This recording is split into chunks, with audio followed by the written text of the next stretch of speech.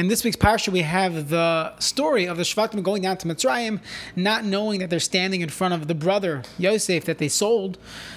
And there's a moment of introspection in the parsha. If you go to Perek Mem Beis, Pasuk Chav Aleph, when Yosef tells them they have to go back and bring their younger brother, Binyamin, down to Mitzrayim, they talk to themselves. Vayirmu ish al achiv. And they say, Aval Hashem manachnu alachinu. It's our fault. We did something wrong about our brother, Yosef. Asher re'inu tzaras nafshay, bischananu eleinu v'lo shemanu. When he cried out to us and we didn't listen to him, al kain ba'a eleinu hatzara hazais. And that's the reason, that's the cause of this tzara, of this predicament that we find ourselves in. Now, if you go through the Midrashim and what happened with, when they sold Yosef last week's parsha, the sin might have been, we would assume, that they paskin incorrectly. They paskin that he deserved to die, deserved to be banned from Klal Yisrael, whatever that was at that point, and perhaps they made a mistake, right? That would be a discussion, and maybe there's a Asara Harugi Malchus many years later, according to some Midrashim, as an atonement for that. Yet, when they have their introspection, they use a phrase here which gets one to think. What was their sin? He cried out to us, and we didn't hear him. We didn't listen to that cry, that hearing his plead.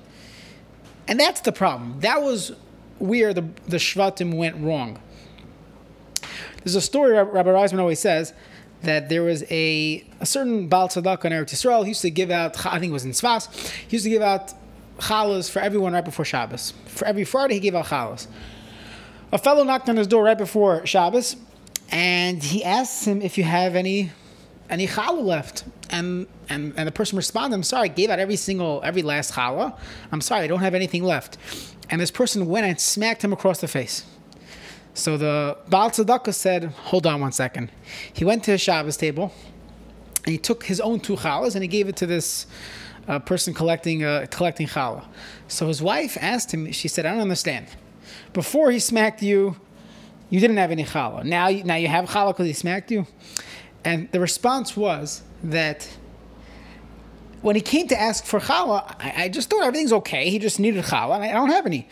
But when I saw him smack me, when I saw that emotion, I realized there's a lot going on underneath that smack, that burst of anger. And I realized that he needs this challah more than me. So Rabbi Reisman says that in the story they say that they heard this Baal Tzedakah muttering throughout the entire Shabbos, and he was saying, without a smack, I wouldn't be able to recognize that this person needed the challah. But either way, there's a lesson to learn in life. Sometimes you talk to people, and something's off. They're screaming, they're yelling, they're emotionally charged, and the natural response is to be defensive. Why are you smacking me? Relax, buddy. But sometimes it's worth it to just think for a second and realize this he's a normal guy, hopefully, right? He's normal. Why is he acting like this? There must be something up. And that's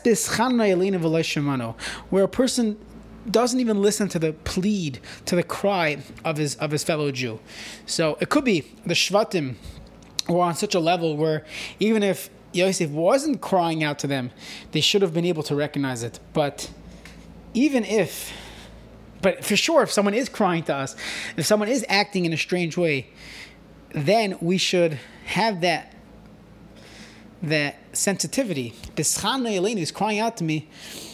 That's really where the Shvatim went wrong, by ignoring the cry and making believe everything was normal and taking it at face value, logical conclusions, making decisions, paskening.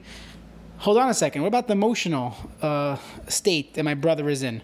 Where is he holding? Where is he coming from? Bischana Elenu v'lo shamanu.